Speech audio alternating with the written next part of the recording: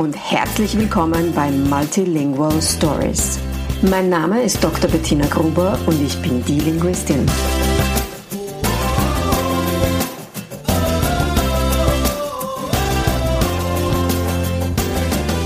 Ich unterstütze voller Begeisterung mehrsprachige Familien mit Herz und Verstand auf ihrem individuellen Weg, damit ihre Kinder alle Familiensprachen erfolgreich und mit Leichtigkeit lernen können. In meinem Podcast bekommst du sehr persönliche Geschichten von Mehrsprachigkeit aus der ganzen Welt zu hören. Lehn dich zurück und lass dich inspirieren.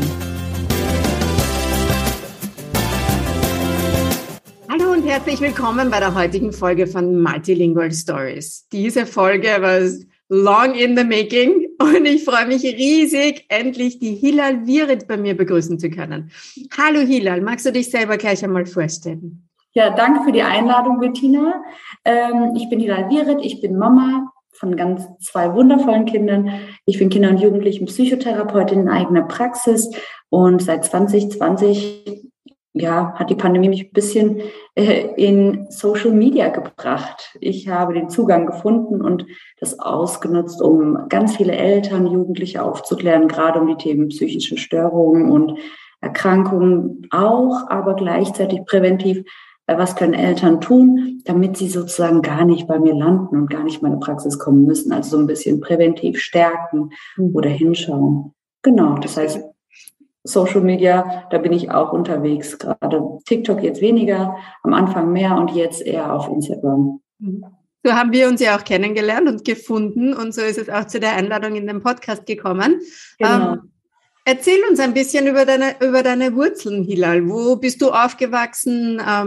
Wo stammt deine Familie her?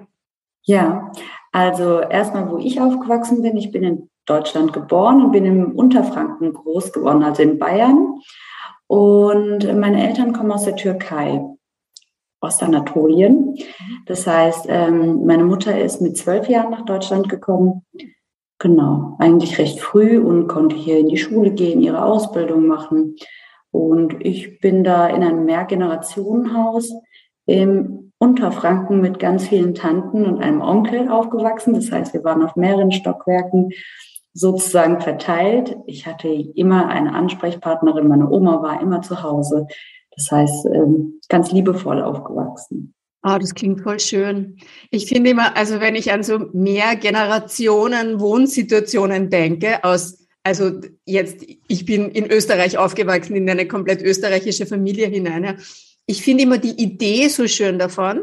Und ich muss sagen, also bevor ich auf die Welt gekommen bin, war mein Elternhaus auch ein Mehrgenerationenhaus. Aber wie ich auf die Welt gekommen bin, waren die Großeltern schon gestorben. Ich finde die Idee immer so schön. Und wenn ich mir dann aber vorstelle, wie das im Alltag jetzt wirklich wäre, wenn permanent irgendwie die Familie da wäre, also die Kernfamilie und die erweiterte, dann frage ich mich manchmal, ob ich es wirklich so schön finden würde. Ja, ich muss sagen, so im Nachhinein jetzt, wenn man darüber nachdenkt, war das für alle Beteiligten immer ganz gut. Das kann ich gar nicht so beurteilen. Für mich als Kind war das toll. Ich konnte in irgendein Zimmer gehen, es war immer einer da und immer irgendeiner hat sich um mich gekümmert oder mit mir gespielt oder wie auch immer. Meine Oma, wenn meine Mutter arbeiten war, hatte ich immer meine Oma, die mich ob es die Schule oder der Kindergarten war, sie konnte mich begleiten, wenn es mir mal nicht so gut ging oder wenn ich mich mal nicht getraut habe.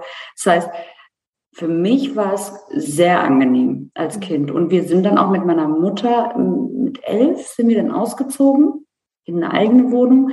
Und das war dann aber auch gut. Also mit 11, da war dann auch schon, okay, ich brauche meinen eigenen Bereich, mein Zimmer, ich möchte mich ein bisschen abgrenzen von der Familie. Aber bis dato, also bis zu diesem Zeitpunkt, war das eigentlich wirklich eine sehr schöne Erfahrung und die möchte ich auch gar nicht missen. Und da bin ich auch meinen Großeltern immer wieder dankbar.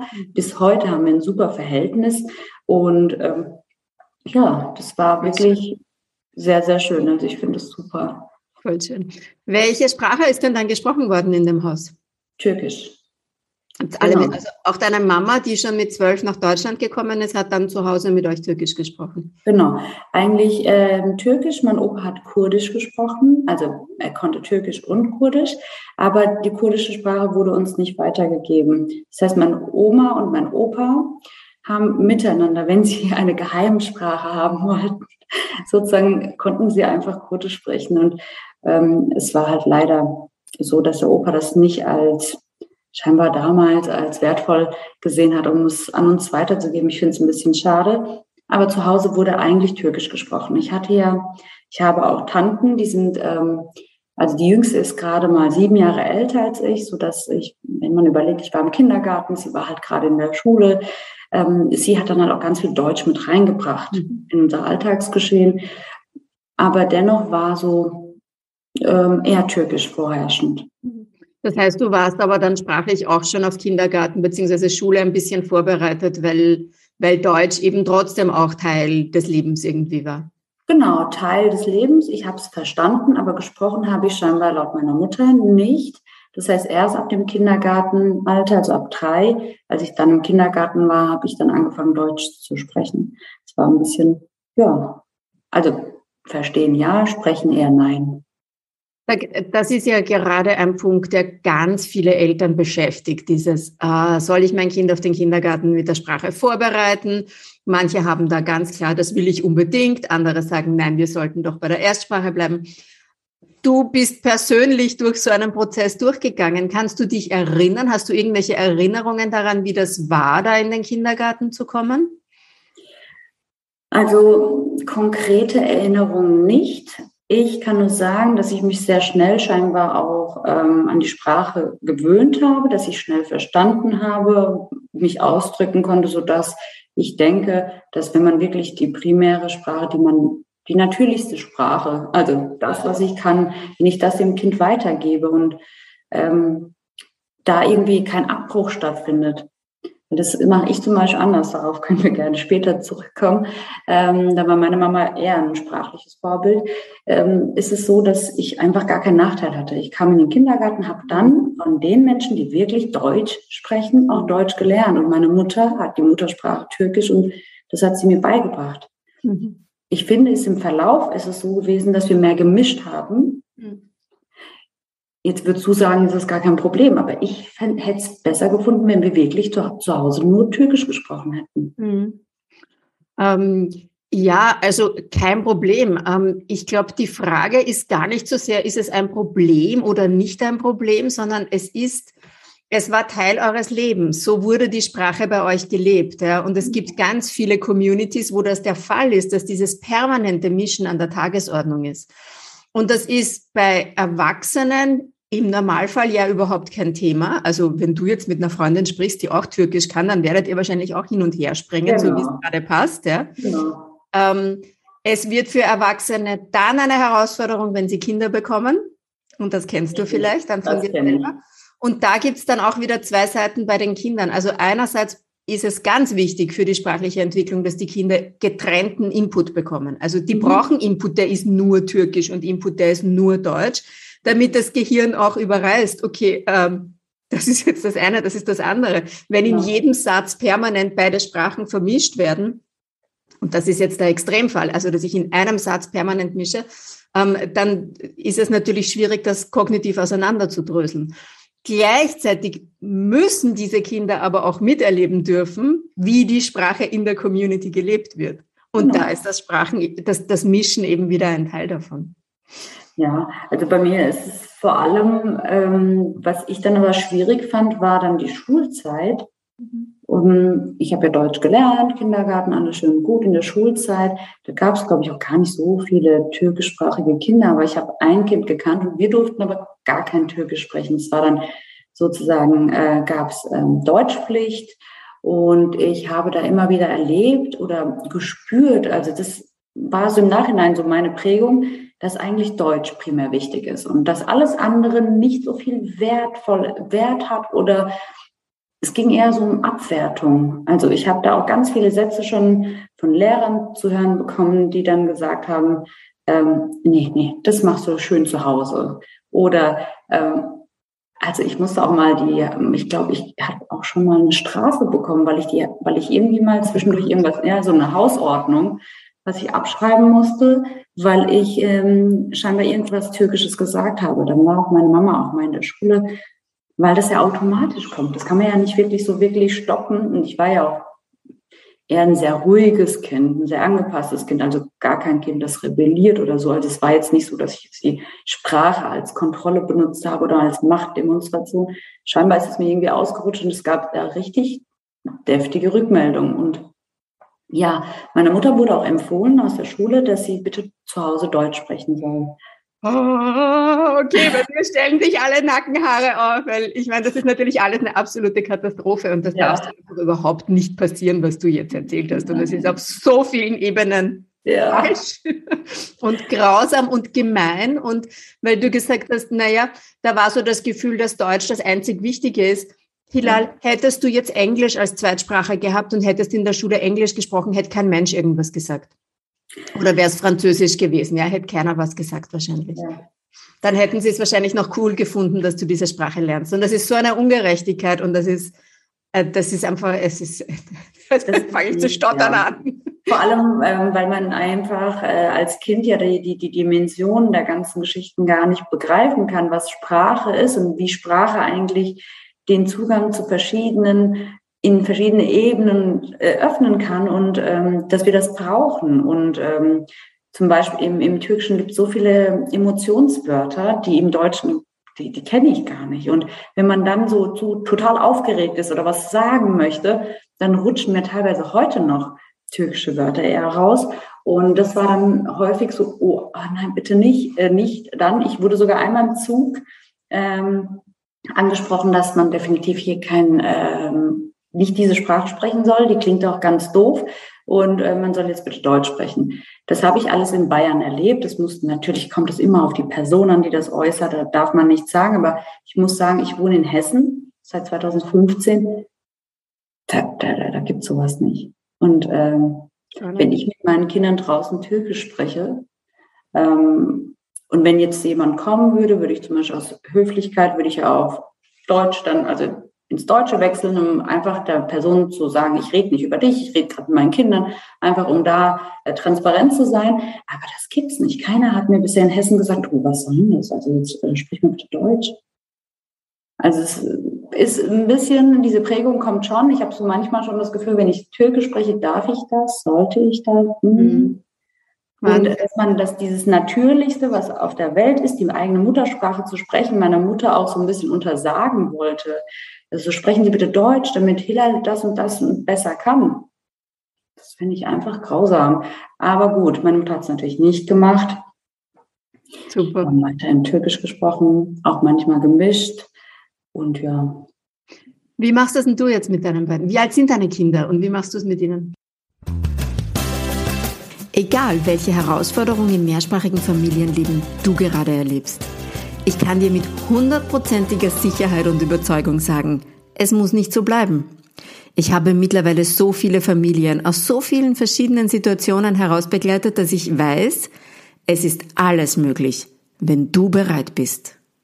Wenn du bereit bist, dann schick mir eine E-Mail an bettina@dielinguistin.at.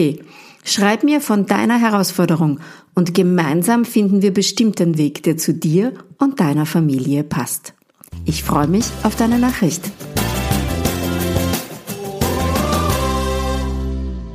Meine Kinder sind fast 4 und fast 6. Die haben 2 Jahre, einen 2-Jahres-Unterschied und die beiden sind, wir haben es leider nicht so richtig gemacht wie meine Eltern oder wie meine Mutter. Ich war eher so, dass wir gemischt haben. Und das kommt daher, dass mir eigentlich manche Worte gar nicht, die kenne ich auch im Türkischen gar nicht. Zum Beispiel, wenn es um bestimmte Tierarten geht, wenn es so spezieller wird. Und da habe ich gemerkt, da switche ich so schnell. Aber meine Tochter, die jetzt 6 wird, die macht das jetzt ganz, ganz schlau, komischerweise zu Hause. Die versucht, Türkisch zu sprechen. Also, ist dein Mann Deutscher oder Türke? Nee, auch Türke. Auch Türke. Also, auch hier geboren, genau dieselbe Geschichte wie ich. Und sie macht das jetzt einfach so. Also es ist so ganz interessant, dass die Kleine macht das nicht so, aber die ältere, Kind 1, macht das gerne, dass sie dann auf Türkisch antwortet zu Hause. Und das finde ich super interessant. Voll schön. Wenn wir in der Türkei sind, dann weiß sie das auch. Die switcht da auch ganz schnell und lernt dann neue Wörter. Und ja, das machen wir halt anders.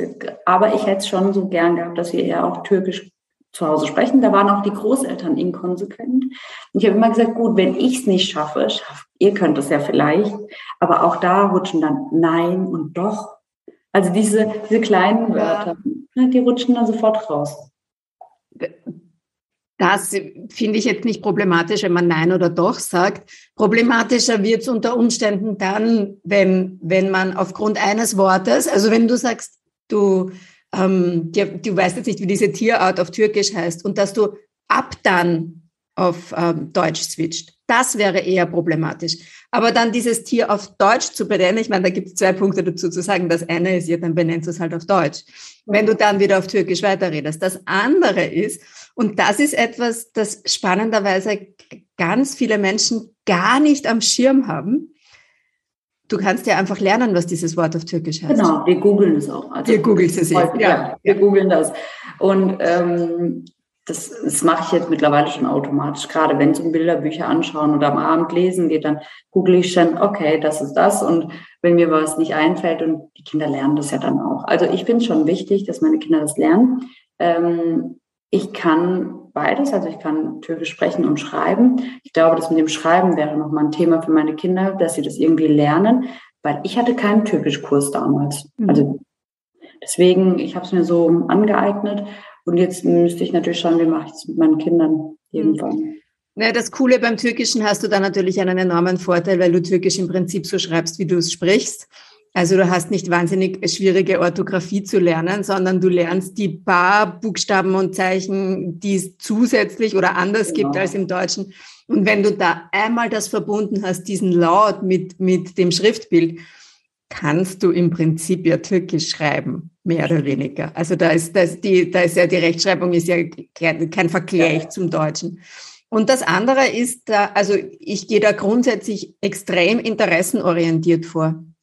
Die Kinder interessieren sich ja, wenn man viel liest zu Hause, und das macht ihr ja, dann kommt ja automatisch der Zeitpunkt, wo die Kinder sich sowieso für Lesen und Schreiben interessieren. Ja. Meistens kommt der ja noch, bevor sie überhaupt in die Schule kommen. Und das bedienst du dann sofort. Da schaust du, okay, das und das. Und du kannst ja, wenn deine Kinder sich schon dafür interessieren, die Große wird es ja in der Schule jetzt schon lernen oder vielleicht sowieso schon können, wenn ihr gemeinsam türkische Bücher lest, dann könnt ihr ja mal gemeinsam schauen. Einfach nur, das muss ja gar keine Lektion sein, sondern einfach einmal schauen, schau, was fällt dir eigentlich an diesem Wort auf im Vergleich zum Deutschen zum Beispiel. Ja. Und so sich das langsam erarbeiten oder mal Einkaufslisten gemeinsam auf Türkisch schreiben. Magst du mal die Einkaufsliste schreiben? Ja.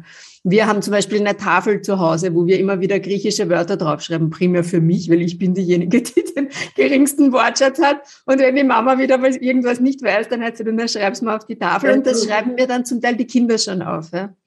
Genau, also das mit der Einkaufsliste ist auch so mein Thema, wo ich sage, komm, wir machen das. Wir haben so Symbole und dann kann sie was drunter schreiben. Schreiben lernt sie ja erst, sie ist ja noch 5,5, also sie wird im November erst 6 sozusagen. Deswegen ist es noch so, es kommt noch mit der Zeit. Aber das Interessante ist auch, dass wenn ich Bücher vorlese und ich habe irgendwie was gelesen und die Kleine fragt, was heißt das, dann antwortet die Große darauf und sagt dann, ja, das Kaninchen war total wütend. Und sagen, also übersetzt sozusagen für die Kleine das. Und das finde ich auch total interessant. Also lesen, Bilder, Bücher. Ich denke, da catcht man die Kinder, weil dann hat man einfach so viel Spaß und Motivation und dann holt man die da raus und dieses Lernen ist dann nebenbei, aber hat einen riesen Effekt und das finde ich eigentlich am schönsten, statt sich hinzusetzen und sagen, ja, das mal. Ja, total schön. Da sind wir completely on the same page. Einen Punkt, den ich mit dir irrsinnig gern noch besprechen würde, weil es etwas ist, wo ich einen ganz großen Fokus drauf lege in meiner Arbeit mit den Familien. Und ich arbeite ja zu 90% mit Familien, bei denen es nicht so läuft, wie sie es gerne hätten. Ja? Das heißt, da gibt's verschiedene Schieflagen, die wir dann ausgleichen müssen.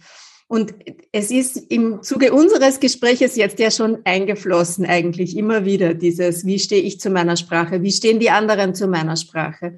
Und auch jetzt gerade wieder dieses Nebenbei, dieses mit Spaß und mit Leichtigkeit. Ja, all das gehört für mich zusammen. Ich fasse das immer zusammen unter dem Begriff Haltung, meine Haltung unseren Familiensprachen gegenüber, meine Haltung zu dem, wie mein Kind sich entwickelt. Und da würde ich irrsinnig gern mit dir auch ein bisschen drüber plaudern, aus deiner Perspektive als Psychologin nämlich auch, dieses, wie sehr Kinder im Endeffekt darauf ansprechen, wie unsere Haltung ist. Und ich erlebe da so wunderbare Geschichten, wo sich innerhalb von 2 Wochen in der Familie Dynamiken ändern, die seit Jahren bestanden haben. Weil die Eltern beginnen, den Fokus auf das zu legen, was die Kinder bereits können und wegzunehmen von dem, was die Kinder noch nicht können. Also elterliche Haltung ist ja ein Riesenthema. Und ich glaube, darüber könnten wir Stunden reden. Ich versuche jetzt mal so ein bisschen kurz und knapp zu halten, was elterliche Haltung für mich bedeutet. Entwicklungsfördernde elterliche Haltung ist einfach erstmal zu wissen, was kann mein Kind, also vom Entwicklungsstand her. Weil wir häufig denken, ach, die reden schon, müssten ja so viel schon verstehen. Und allein da schon, dass es nicht der Fall ist und dass wir mit der Sprache, mit der Kommunikation, mit unserer feinfühligen Art so viel bewirken können, das steht außer Frage. Und da ist ja mein Buch, da habe ich ja ganz viele Kapitel geschrieben zum Thema empathische Kommunikation. Du hast eine Superkraft, nutze sie. Du kannst sie aktivieren. Und das Thema ist, aber warum lässt sich das nicht aktivieren? Es gibt aber halt auch total viele Bausteine und Stolpersteine, die Eltern daran hindern, ihr Kind im positiven Licht zu sehen. Und das ist das Thema. Ich kann die einfühlsamste Person sein, Fürsorgebegleiter und Begleiterin. Es kann sein, dass andere Stolpersteine mich daran hindern, mein Kind zu erreichen. Das heißt, ja, ich muss an meiner elterlichen Haltung arbeiten. Vor allem, so für mich, so die Quintessenz aus allem, ist erstmal zu wissen, Elternsein ist ja ein Prozess. Und ich wachse mit meinem Kind und ich ändere vielleicht auch meine Haltung mit meinem Kind. Ich passe die ganze Situation an. Das heißt, es ist nicht ein starres Produkt. Ich gehe immer in Wechselwirkung. Also das heißt, wenn ich eine Haltung habe, so muss es laufen, dann überlege ich erstmal, kann das so laufen? Ist mein Kind so weit? Ist sein Gehirn so weit? Gibt es da vielleicht andere Themen gerade, Belastungen, was auch immer, Zeitdruck, eigene psychische Erkrankung der Eltern, des Kindes, Temperament, was auch immer, Diskriminierung, Stress. Das sind alles Themen, die elterliche Haltung so ein bisschen prägen und beeinflussen. Da können wir nicht einfach sagen, ja, jetzt schauen Sie doch mal aufs Positive und dann wird alles gut. Nein, wir müssen halt vieles mit einkalkulieren und überlegen, was können die Eltern tun, damit sie gemeinsam mit ihrem Kind in dieser Situation wachsen können. Und da hilft es, beide aufzufangen und beiden irgendwie was an die Hand zu geben. Es kann sein, dass man den Eltern vielleicht sagt, jetzt wenn wir gerade bei der Sprache sind, nämlich das Sprachbeispiel, was haben Sie denn für sprachliche Muster oder dein Erbe? Was kennst du denn so? Was sind so gängige Sätze, die du sagst? Hast du dein Kind im Blick oder ist es so dein Koffer, den du mitgenommen hast? Als Mama, als Papa. Und den machst du auf. Da sind ganz viele Gewohnheitssätze von deinen Eltern, von deinen Großeltern. Und die sprichst du jeden Tag einfach automatisch aus, ohne dass es eigentlich was mit deinem Kind zu tun hat. Und dann zu schauen, hey, wie können wir diese Sätze vielleicht in feinfühlige, empathische Sätze verwandeln? Weil, lass uns doch mal schauen, siehst du dein Kind? Was möchtest du? Möchtest du nur dein Ziel erreichen, dass dein Kind irgendwas tut, was du willst? Oder möchtest du lieber dein Kind erreichen und dein Kind vielleicht ein Leben lang prägen mit deiner Sprache, mit deiner Kommunikation? Und das ist, glaube ich, genau das Thema, weil es beeinflusst sich gegenseitig. Bindung und Sprache beeinflussen sich, Kommunikation und Bindung sowieso. Ohne Kommunikation, wir können ja nicht kommunizieren, also wir kommunizieren permanent. Das heißt, die elterliche Haltung müssen wir auf jeden Fall überprüfen. Und entwicklungsfördernd zu schauen, was kann ich in diesen Augenblicken anders machen? Man muss nicht ganz viel verändern, wie du schon sagst. In 2 Wochen verändert sich manchmal ganz viel. Es sind manchmal die ganz kleinen Mini-Dinge, die auf einmal sich auf alle Seiten ausbreiten und Blüten tragen. Und man denkt sich, in 2 Wochen ist dieser Samen gewachsen, den ich da sozusagen eingepflanzt habe. Das kann sein, ja. Wenn wir sagen, ich wachse mit meinem Kind. Ja, ich mache Fehler. Ja, manchmal bin ich auch vielleicht ein bisschen lauter. Manchmal bin ich so, wie auch immer. Aber ich passe mich an und ich versuche und ich arbeite an manchen Dingen. Und das reicht auch. Also häufig wird ja den Eltern immer dieser Schuldschuh angezogen. ihr seid sozusagen, ihr schafft das nicht, macht das nicht oder ihr müsst mehr tun, dann sage ich mal, stopp. Die Eltern, die haben so viel zu tun. Jetzt erstmal Entlastung schaffen und dann schauen, was kann man erreichen. Ja. Ja, gerade bei der Sprache mache ich da ganz häufig die Erfahrung, dass da spielt dann ganz viel zusammen. Du hast das schon gesagt. Einerseits das Schuldgefühl der Eltern, die sich denken, oh mein Gott, mein Kind müsste in meiner Sprache, jetzt zum Beispiel Türkisch oder Spanisch, schon viel weiter sein, als es ist. Und das ist meine Schuld, weil ich war nicht konsequent genug, ich habe das nicht gut genug durchgezogen. Das ist schon einmal das Erste. Das heißt, ich schaue mit den Eltern immer, schau, was du schon alles gemacht hast und schau, was du jeden Tag machst. Und das andere ist, dass sie sehen, ja, mein Kind versteht mich zwar, aber macht diese und jene Grammatikfehler oder kennt diese und jene Wörter nicht. Und dann immer zu sagen, hey, okay, wir müssen nicht leugnen, was noch nicht ist, oder wir müssen nicht leugnen, was vielleicht noch nicht so läuft, wie wir es gerne hätten. Aber wir müssen als erstes einmal sehen, was bereits alles da ist und wie genial die Kinder sind und was sie schon alles können. Weil diese Kinder ja ganz viele von denen verstehen die Sprache zum Beispiel komplett. Ja? Die Eltern können mit ihnen reden, die verstehen das, die reden vielleicht halt noch nicht in der Sprache. Da müssen wir Räume schaffen, wo das für die Kinder möglich ist, ohne Druck. Aber auch wieder, Bettina, natürlich. Ne? Ich sehe dann immer Eltern, die dann aus dieser feinfühligen Kommunikation rausgehen und so ganz starr werden, in so einen Helfermodus gehen. Mein Kind spricht ja noch nicht, also mache ich viel mehr. 1000 Bücher, 1000 Sprachförderprogramme, wie auch immer. Nein, zurücknehmen, überlegen, wo sind unsere Ruheinseln? Wie verbinde ich mich mit meinem Kind? Und mein Kind versteht mich, es spricht noch nicht, aber warten wir doch mal. Also da ist so ein Thema, wo ich denke, dass ganz viel in dieses Unnatürliche geht und wir dann gar nicht mehr schaffen, dass die Eltern diesen positiven Fokus von ich bin verbunden, ich bin feinfühlig, ich bin mit meinem Kind da und das, was danach kommt, also es mit der Sprache. Statt irgendwie, dass die tausendsten Bücher irgendwie sich stapeln und man dem Kind jeden Tag sagt, was ist das und was ist das? Ah, das funktioniert ja gar nicht. Oh Gott, nein. Und die Kinder sind dann so, oh mein Gott, ich will diese Bücher gar nicht mehr sehen. Meistens verstehen die halt auch so viel. Und es kommt mit der Zeit und jedes Kind entwickelt sich in seinem eigenen Tempo. Und da bin ich immer... Aber man kann diese Bilderbücher, und ich bin ein Riesenfan von diesen Bilderlexika eigentlich, aber man kann die ganz anders verwenden. Man muss nicht sagen, was ist das, was ist das, was ist das, sondern man spricht halt drüber und man erzählt Geschichten dazu. Und die Kinder, ich bin ein großer Fan von diesen Bilderbüchern, zum Beispiel auch in dem Alter, wo die Kinder sich für Lesen und Schreiben interessieren, weil da wissen sie bereits, das ist ein Apfel, sie wissen, wie der Apfel auf Türkisch, auf Französisch, auf Arabisch heißt und dann sehen sie das Schriftbild dazu. Meine Älteste hat das eine Zeit lang gemacht, dass sie sich mit diesen Babybüchern hingesetzt hat und dann da gelesen hat und sich das einfach eingeprägt hat, wie das ausschaut. Ja. Also es kommt darauf an, wie man sie verwendet, nicht ob man sie verwendet. Und diese eigene Motivation, das ist ja wirklich Gold wert, wenn die Kinder sich da selbstständig hinsetzen, irgendwas machen, statt dass man denen immer was aufzwingt. Das ist immer so, wo ich dann sage, geht noch einmal vielleicht mehr in Verbindung mit deinem Kind, habt Spaß. Das merkt sich das Gehirn so schnell, wenn man Spaß hat einfach an der Sache, statt irgendwie, schreib jetzt 10-mal die Vokabeln hier auf. Oh Gott. Ja, Wahnsinn, Katastrophe. Das wissen wir ja. Wir wissen das aus der Lernforschung ja schon ganz lange, dass wir Menschen generell, nicht nur Kinder, auch Erwachsene, wir brauchen eine sichere Beziehung und Bindung, um gut lernen zu können, damit wir nicht im Fight-Modus sind. Und je mehr Spaß wir haben, und das kennt jeder Erwachsene von sich selber. Wenn du dich für ein Thema interessierst, dann weißt du binnen kürzester Zeit ganz viel drüber. Und irgendwie ist das in den Schulen halt noch nicht angekommen, aber das ist schon wieder ein anderes Thema. Ja, das stimmt.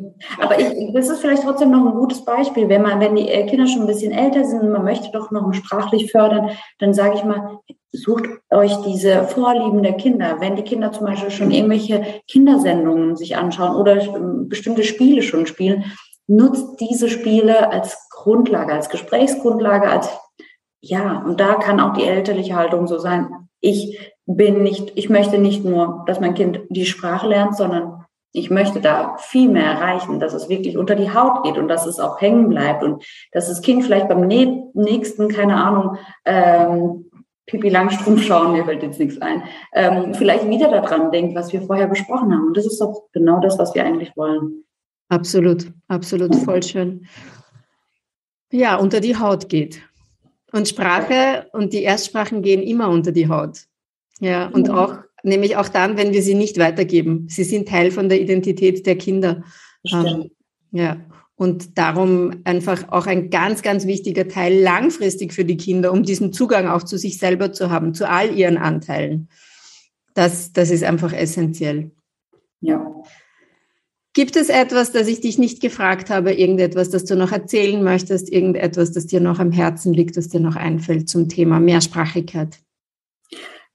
So spontan fällt mir jetzt nichts mehr ein zum Thema Mehrsprachigkeit. Vielleicht nochmal eine Rückfrage an dich, wenn meine Community sozusagen diese Folge hört.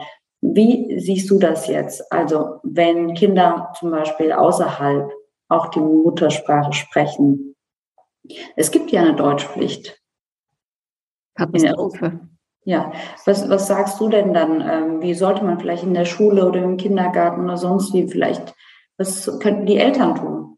Da muss man ganz, ganz klar in die Kommunikation gehen.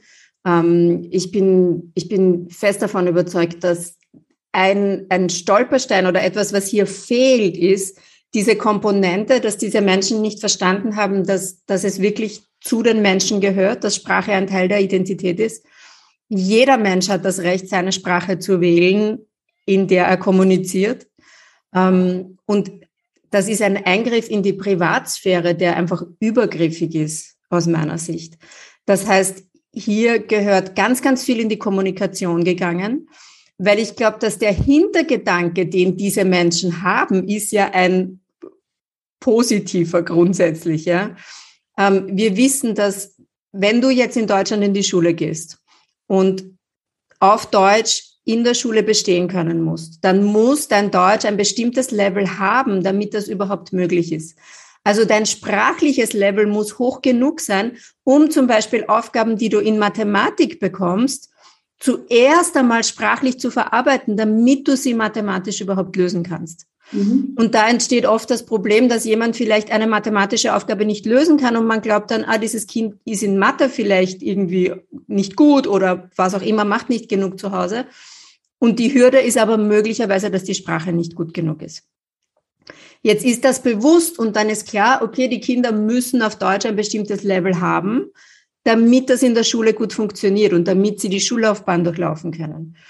Aber das darf ja sein, während man gleichzeitig die anderen Sprachen ja zelebrieren kann und als Teil der Gemeinschaft anerkennen kann. Und was, glaube ich, ganz wichtig ist, und ich mache auch Fortbildungen für Pädagogen, und da ist das Zentrum eigentlich immer dieses, seht, was ihr für einen Schatz hier in eurer Schule habt, ja. Wie ihr davon profitieren könnt, wie die anderen Kinder davon profitieren können, was da alles zusammenkommt an Ressourcen, an Ideen, an Gedankenwelten. Und dann den Leuten beibringen, wie sie das nutzen können, positiv, wo alle Kinder gestärkt werden, die einsprachigen und die mehrsprachigen Kinder gleichzeitig gestärkt werden und voneinander profitieren und lernen können. Also ich glaube, dass da einfach ganz, ganz viel Aufklärungsarbeit noch notwendig ist. Ja, also und ganz viel Dialog. Das stimmt, Dialog, und ich denke, da hast du ja völlig recht, es als Chance zu sehen, dass wir halt so viele Zugänge haben. Und es öffnet ja, es ist ja für mich immer so, ich sehe es ja immer bildlich, ich sage mal, das öffnet so einen kleinen Spalt in eine Welt, wo man reinschauen kann. Schaut doch gemeinsam mit der Klasse da mal rein. Wenn ich jemanden aus Äthiopien habe oder sonst wo, schaut doch mal rein, was machen die so? Und ich finde es so bereichernd und ich finde es lebendig, einfach so viele verschiedene Sprachen zu hören. Deswegen bin ich da einfach noch der Meinung, dass wir da ganz viel noch aufklären müssen und dass die Eltern auch vielleicht sich da Unterstützung holen oder gegebenenfalls auch die Lehrkräfte aufklären, weil ich finde, die Erfahrung, die ich gemacht habe, finde ich schade, dass andere Eltern das auch machen, dass die eigene Muttersprache so abgewertet wird. Absolut, ja, bin ich voll bei dir. Was bedeutet denn für dich deine Mehrsprachigkeit und deine Multikulturalität? Wir können es begrenzen auf meine Arbeit. Ich kann das sehr gut nutzen in meiner Arbeit zum Beispiel. Ich kann kultursensibel und auch die Sprache ist halt natürlich ein anderer Zugang, wenn ich dann hier Eltern habe, auch vielleicht Eltern, die gerade aus der Türkei hierher ausgewandert sind, wie auch immer. Ich habe einfach so viele Möglichkeiten. Deswegen finde ich es auch ein bisschen schade, dass ich das Kurdische nicht kann, weil das wäre auch nochmal ein anderer Zugang. Aber ich bin sehr dankbar, dass ich mehrsprachig aufgewachsen bin und dass ich auch verschiedene Kulturen kennenlernen konnte und leben darf. Ja, für mich ist es überhaupt nicht so, dass meine Integration hier in Deutschland dadurch gestört wird oder wurde. Deswegen sage ich eher, es ist eine Bereicherung. Voll schön. Gerade in der Arbeit. Ich merke das an meinen Wartelisten. Teilweise wollen dann halt wirklich Menschen 2-3 Stunden Fahrt in Kauf nehmen, um einfach zu mir zu kommen, weil sie sagen, wir bräuchten jemanden, der halt vielleicht türkischsprachig ist oder mein Kind kann das ja gar nicht. Spricht ja gar kein Deutsch. Wie wäre das denn? Kannst du die Diagnostik auf Türkisch machen? Da bin ich immer sehr stolz und auch dankbar, dass ich da so eine Besonderheit auch habe. Voll, voll schön. Ja. Und diese Besonderheit an die Kinder weiterzugeben, in jeglicher Ausprägung, wie auch immer die Familienkonstellation ausschaut. Ich glaube, das ist auch eine unserer Aufgaben als Eltern, den Kindern alle Ressourcen mitzugeben, die wir auch zur Verfügung haben. Und da gehört Sprache für mich einfach eindeutig dazu. Das stimmt. Ja, voll schön. Ich freue mich sehr, dass wir es geschafft haben. Danke, Bettina. Ja. Und dass du so lange gewartet hast. Das hat lange gedauert, aber das macht nichts. Ich bin ja hartnäckig. Ja, ich gebe ja nicht auf. Ich freue mich auch. Auch vielen Dank für den allgemeinen Austausch. Ich lerne ganz viel von dir. Und das muss man auch sagen, dass du auch deinen Social-Media-Auftritt hast, ist wirklich eine Bereicherung für Instagram. Ja. Dankeschön. Danke. Likewise. Wir werden dich natürlich verlinken in den Shownotes, damit dich jeder finden kann, der dich finden möchte. Und dir dann auch ganz einfach auf Instagram folgen kann oder dich kontaktieren kann. Bei Bedarf. Ja. Çok teşekkür ederim. Ben teşekkür ederim. Und bis bald hoffentlich. Tschüss. Ciao.